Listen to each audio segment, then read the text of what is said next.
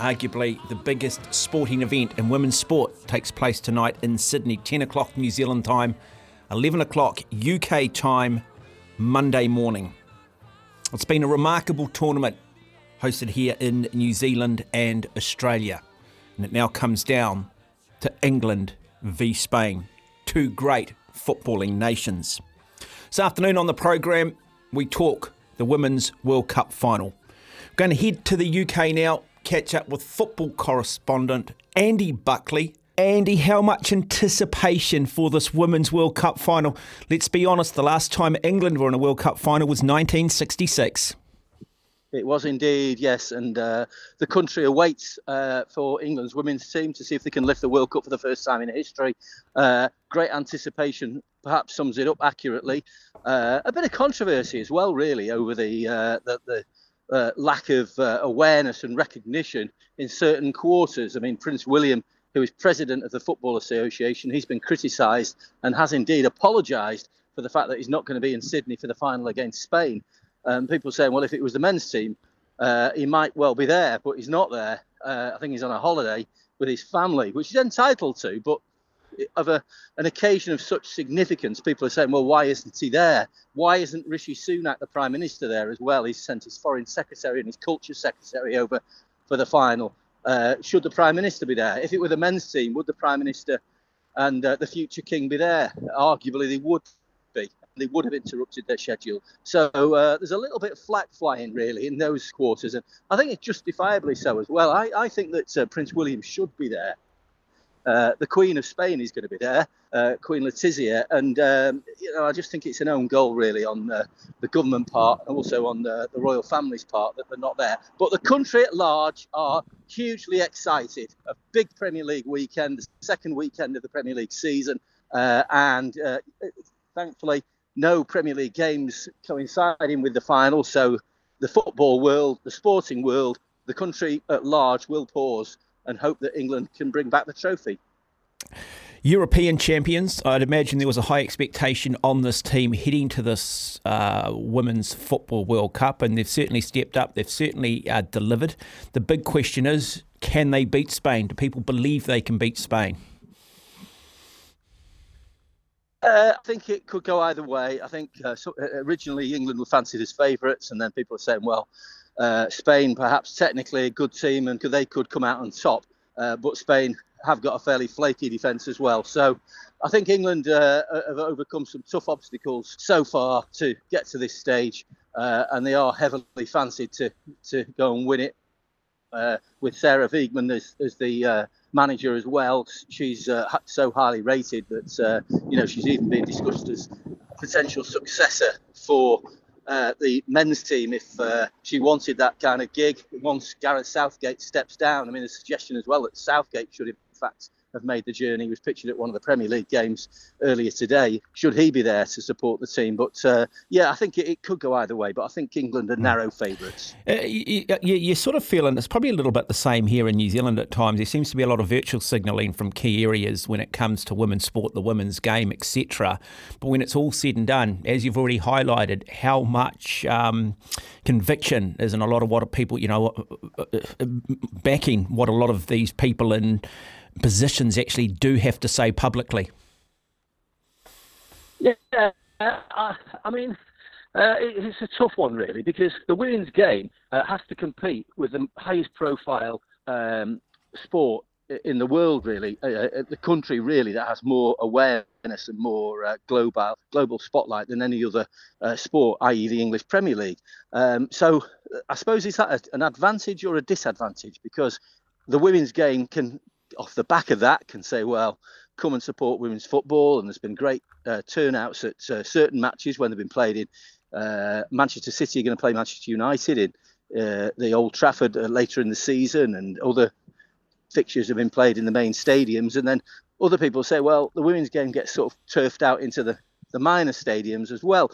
And the reason is it's kind of bummed on seats, really, because they can only attract a certain amount of support, and we'll never know until the women's game gets that recognition, gets that profile, whether they can command huge attendances like the men's game. I'm just walking back from the Etihad Stadium after watching Manchester City beat Newcastle 1-0, and there was 55,000 there to watch it. Will Manchester City women's team get 55,000 for a home game? I very much doubt it, but we'll never know, really. And yeah, I think it's quite right, though, that the women's game, and through the English team and all the teams of all the nationalities, and there have been new nationalities who've taken part in this tournament as well, that the game gets that exposure and recognises the fact that women's football is a massive sport. Players such as Greenwood, Daly, Toon, Russo, are they household names in the UK now? They are, yeah, and they'll command huge sponsorship deals once this tournament is over, if they lift the trophy. I think, like with the men's team, if they're also Rans or near misses, then there won't be the same lucrative deals waiting for their agents. But they have become household names, and I think Jill Scott, who was part of the European Championship winning team, she triumphed in the I'm a Celebrity, Get Me Out of Here, the Jungle Experience. That's the big program on ITV in the winter months. She won that, and she's now a household name, and others as well have become recognised. Interesting, really, because on the way to the match to watch City against Newcastle, I was listening to the radio, and athletics was on, the World Championships, and you're thinking, well, and athletics is struggling for profile. And when I was a kid, watching athletics and listening to athletics on the radio was compulsive viewing and listening, because it was such a big sport. So I suppose it's the cycle, really, and the fact that sports are competing for this attention, whether it's cycling or whatever it is. And, athletics missing out, but football seizing the moment, and football very much in the spotlight. And but having said that, sports like netball, of course, England, Australia have done well in the netball. So there's so much fighting for recognition and to earn that column inches in the newspapers and on the airwaves, that it's very difficult for these sports. What's been done around London, what's been done around England in regards to fan zones, big screens being set up? Are there going to be key areas where a party central where the public can go in mass and watch this final? I don't think it's on that scale, to be honest with you. Saw my next door neighbour putting the bunting out earlier today, 2 young kids. Downing Street's been criticised because all the bunting was out for England when they played in the World Cup in Qatar in 2022, and yet there's hardly any kind of evidence of national colours in Downing Street leading up to this game. It just hasn't got the same attention of the public. I think the advertisers are jumping on it, and obviously quite rightly the sport is, but I don't think it's got really the same kind of profile, really. It just hasn't got that stature. Because, let's face it, it's a busy weekend of Premier League football and all the other sports that are going on, and people ain't going to turn away from doing that.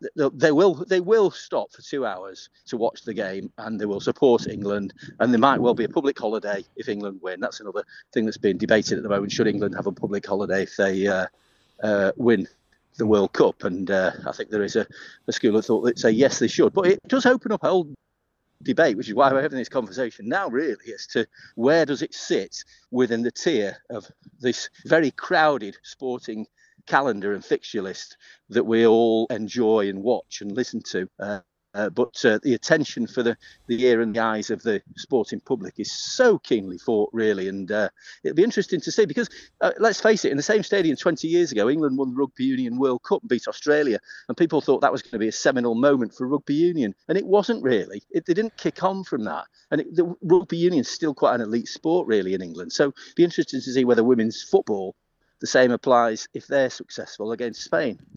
The 3-1 victory over Australia, I imagine, was well received, because I would have thought, even though they're 2 completely different sports, there would have been a little bit of a hangover from the controversy surrounding the Ashes series. And let's be honest, I think off the back of that, there's not a lot of love for the Australians. No, there isn't, certainly. I think English fans are still a bit bitter about the way that the Ashes turned out. They felt as though they had the upper hand against the Australians. I think it was self-inflicted, to be honest with you, in certain respects, with key decisions. But yeah, I mean, it's always nice to beat the Australians in whatever sport, and there is that rivalry I think there is also an acceptance and a recognition that Australia and New Zealand have put on a great show. Undoubtedly, that the fans over here in England have really warmed to it and have really embraced it. So I think it's put New Zealand and Australia in the shop window. Not that they needed it, because the two countries that us Brits love and can't wait to get over there, not just because of the sport, but the climate and the people and the friendliness and those common bonds that have existed for so long between the nations. Yeah, Andy, look, just getting back to it, I'm just talking about where this sits. I'll be honest, I watched the first game, which involved New Zealand and Norway, and I was really disappointed by the standard of football. I just expected more. And as the tournament's progressed, I've seen a better standard of football. I've seen some really good players come out of Colombia. I've seen some good footballers. I thought France were really unlucky against Australia. But when you do compare it to the men's game, there is still a long way to go for the women's game. And you've talked about it, we've only got so much time. And when you've only got limited time when it comes to sport, you're going to watch the best product. But what I will say is the women's game has progressed, but I think it's fair to say it's still got some work to do in terms of providing a product where mainstream footballer doesn't sit down and go, it's pretty average. Yeah, I mean, it's harsh what you've said, but some might say, well, it's fair. And I do tend to subscribe to that theory that you've just put forward. I think the goalkeepers tend to struggle to a certain extent in women's football. The size of the goals, it's just a fact. I mean, that's why a lot of sports, men v women, can they compete on an equal playing field? And I'm not sure the answer is yes to that. Athletics is another sport where that discussion has obviously been top of the agenda, but I was a bit disappointed early on. I thought there was quite a few games where I was waiting for something to happen. There was a lack of goals, so it didn't really sparkle. It's come to life, and as the knockout stages invariably take place, that's when the interest starts to rise with the more success that you enjoy. But yeah, and I think really the purist, the sporting fan, when they analyse it, they'll think, well, is this standard as good as it should be to deserve the kind of media attention that it's getting? And that I'm not answering that in terms of, and I doubt it at some stages, because I just think how good is it? I mean, Lucy Bronze, who played for Manchester City, an experienced defender for England, somebody said to me that she reckoned that at one stage, we're going back a dozen years ago when Pablo Zabaleta played for Manchester City, that she reckoned, this is just something I heard on the grapevine, that she thought she was the best right back at Manchester City. I thought, hang on a minute, you're telling me that Lucy Bronze is better than Pablo Zabaleta and the couple of other players that City had on the books at the time? And I can't see it, to be honest with you. And I don't think we should compare men's versus women's. I think that's the difficulty. But invariably, when so many people watch men's football across the world, especially in England, it's going to happen. And if they want to be on that same kind of consideration factor, then you live by the sword and you die by the sword, don't you? Well, that's it too. And look, I think it's just where the evolution is. I think it's just organically grown. And saying that, I saw some players, like I said, with Colombia who I thought were brilliant, did some things on the park that we all try in our backyard. I thought there was some outstanding talent coming through in Nigeria. And I thought the French players, I think there's some England players there, Daly particularly, who looks very, very comfortable. And I think it's only a matter of time before the standard reaches the level of those players. And so, look, I think going forward, all the signs are great. But as you said at the moment, let's not get too carried away. It's not the English Premier League. The standard's not as good as the men's. But this tournament's presented itself beautifully. It is what it is. It's economies of scale. And once you accept that, it's been thoroughly enjoyable. Yeah, it has. Take it for what it is. Yeah, absolutely. But don't get swept along with the hysteria and the hype and believe something that it isn't, because people are quite brutal, really, in their assessments. Radio journalists, me and you included, among them.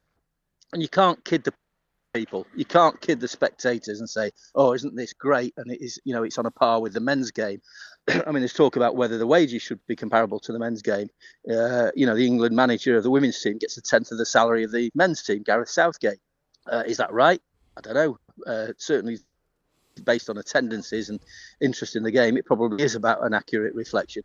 So I'm not doing down the women's game. I'm just trying to, as you say, put it into context really, and try and analyse it and think, well, where does it sit within the kind of the tier, the structure, the pyramid of sport that we all love and watch. Andy Buckley is my guest on the program. We'll take a break. We'll come back. We'll keep Andy. We'll talk a little bit of English Premier League football. Welcome back into the program. We are talking football. Andy Buckley is my guest on the program. We've been talking the FIFA Women's World Cup, England taking on Spain. Live coverage here on SENZ from 10 o'clock tonight. That, of course, is 11 o'clock Sunday morning in the UK. But Andy, I know that you attended Manchester City's home game against Newcastle. Good result for your mob, getting up over Newcastle 1-0, and the machine, the train, keeps on a-rolling. Yeah, it did. I must admit, I thought we might slip up. I say we because I'm a City fan, unashamedly so. I thought Newcastle might turn us over because of the exertions of the Super Cup in midweek in Greece. De Bruyne is out for the best part of the season through injury, had an operation this week, 1 or 2 injuries as well, and I just thought there might be some kind of hangover. But guess what? Guardiola marshalled the troops. Fantastic moment when the 3 trophies, the Champions League, the FA Cup and the Premier League, were paraded in front of the main stand. The players came out with the Newcastle players, and I thought it might be Pep's style just to say, hang on a minute, it's been gone done. We've won 3 trophies, move on, next. Another season, another challenge. But City, bearing in mind it was the first home game after they'd won in Istanbul and lifted the Champions League and completed that treble, they did the right thing really, because they made a big fanfare and a big fuss in front of the home fans, having won 3 trophies. It was a once in a lifetime moment, and business as usual. City seeing off Newcastle. It was spirited, quite abrasive really. Newcastle, rugged, picked up 5 bookings and tried to spoil it, but I suppose Newcastle might try and do that. I thought Newcastle would be better than they were, let's put it that way. After thumping Villa last week in their opening game, I thought Newcastle had come and show something but we didn't see it really. It was a bit of a classic Newcastle of old, where it was combative, it was trying to be just spoil City, a City side that they're still finding his feet. Kovacic was brilliant. Foden played really well as well in midfield, so encouraging signs there. And looking at the fixtures from earlier in the round of games, Brighton again, another impressive victory, this time at Wolves. So Brentford made a decent start. Your lads Liverpool came from behind to beat Bournemouth. So and I think Liverpool, without the pressures of Europe, which Newcastle are going to face, could be there or thereabouts. And I think City will be there or thereabouts. You might say, well, surely they're going to be there or thereabouts, but they're going for an unprecedented 4th league title in a row. I think it's going to be tough. Yeah, I thought the McAllister red card in the Liverpool game was a little bit harsh. I was listening to the commentators. I think they felt the same. Hopefully, when it's all said and done, we don't see a long suspension for that. Maybe he needs to get the same legal representatives that perhaps Owen Farrell got when it came to the England rugby team, which is another discussion for another day, Andy. But look, I do want to touch Ange Postecoglou, in charge of Tottenham Hotspur. Really, really good victory for them, 2-0 over Manchester United.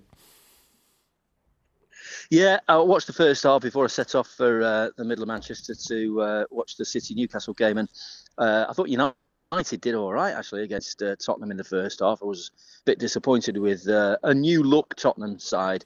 Postecoglou, I can't really work him out at the moment. He did well at Celtic. Is that any barometer, yardstick to judge him by in the English Premier League? No, it's not. But he's got a smile on his face, he talks well, and he's got a very bold vision. Manchester United, I thought there were shades of last season. I've just thought as frustrating as ever. And if you're a United fan, you'll think, well, nothing's changed, has it? They're still arguing over who's going to own the club.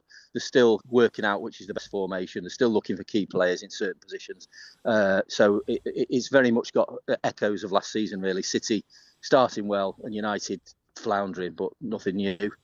Now, look, games to come following that Women's World Cup final, 2 o'clock UK time on a Sunday. Aston Villa, who were beaten badly last week by Newcastle, come up against Everton, sort of cellar dwellers, hoping they don't end up eventually getting relegated. They've been in the relegation fight in the last 2 seasons. Key game already for these 2 teams. Aston Villa won't want to drop their first 2 games, and Everton won't want to drop their first two games. No, they won't. And before long, there's an international break coming up as well. So you don't want to go into that break thinking, oh, hang on a minute, we've made a bit of a dodgy start. And I think Villa and Everton, as you say, are both in the risk of doing that. I just looked at Everton's team last week when they lost at home to Fulham. I thought, hang on a minute, this has just got shades of last season again for Everton. So I think they could struggle again. Villa surprised us all pleasantly last season. And I think they'll turn it round. I think Emery's a good manager. But two teams who'll be looking to get that first win under the belt. And I'd be more optimistic if I were a Villa fan than an Everton supporter. Okay, and just finally, Andy, before we do let you go, a lot of fans over here who do support West Ham United, they take on Chelsea. I'll be honest, as a Liverpool fan, I've got zero time for Chelsea. So fingers crossed West Ham can win at home. Yeah, well, Guardiola made some biting comments about Chelsea at his press conference before the Newcastle game, saying that I'd get killed if I'd spent the money that Chelsea had spent, and it's because he's got an American owner, Chelsea, that they seem to get away with it, whereas City get accused of buying or spending big in the transfer market, which isn't actually true because their net situation in transfers is fairly profitable. But West Ham, I think, having lost Declan Rice, I wouldn't be surprised to see them struggle again, big style. And even though they lifted a European trophy last season, I think that they're destined for another season of mediocrity at best at West Ham. And as for Chelsea, unknown package, really. Quite like the manager, I must admit, Pochettino.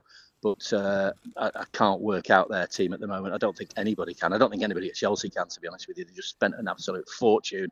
And how he picks that team, I do not know. But it will be one of the standout games of this weekend. Andy Buckley, it's been a privilege and a pleasure. Congratulations to you and your Manchester City team. And look, I can't stand English rugby. I hate them with an absolute passion, but I've always had a real affinity for English football. And I will be rooting for the English women's team to get up and beat Spain. And hopefully, it changes the mood of a nation over there. Good man. Good to speak to you, Mark. All the best.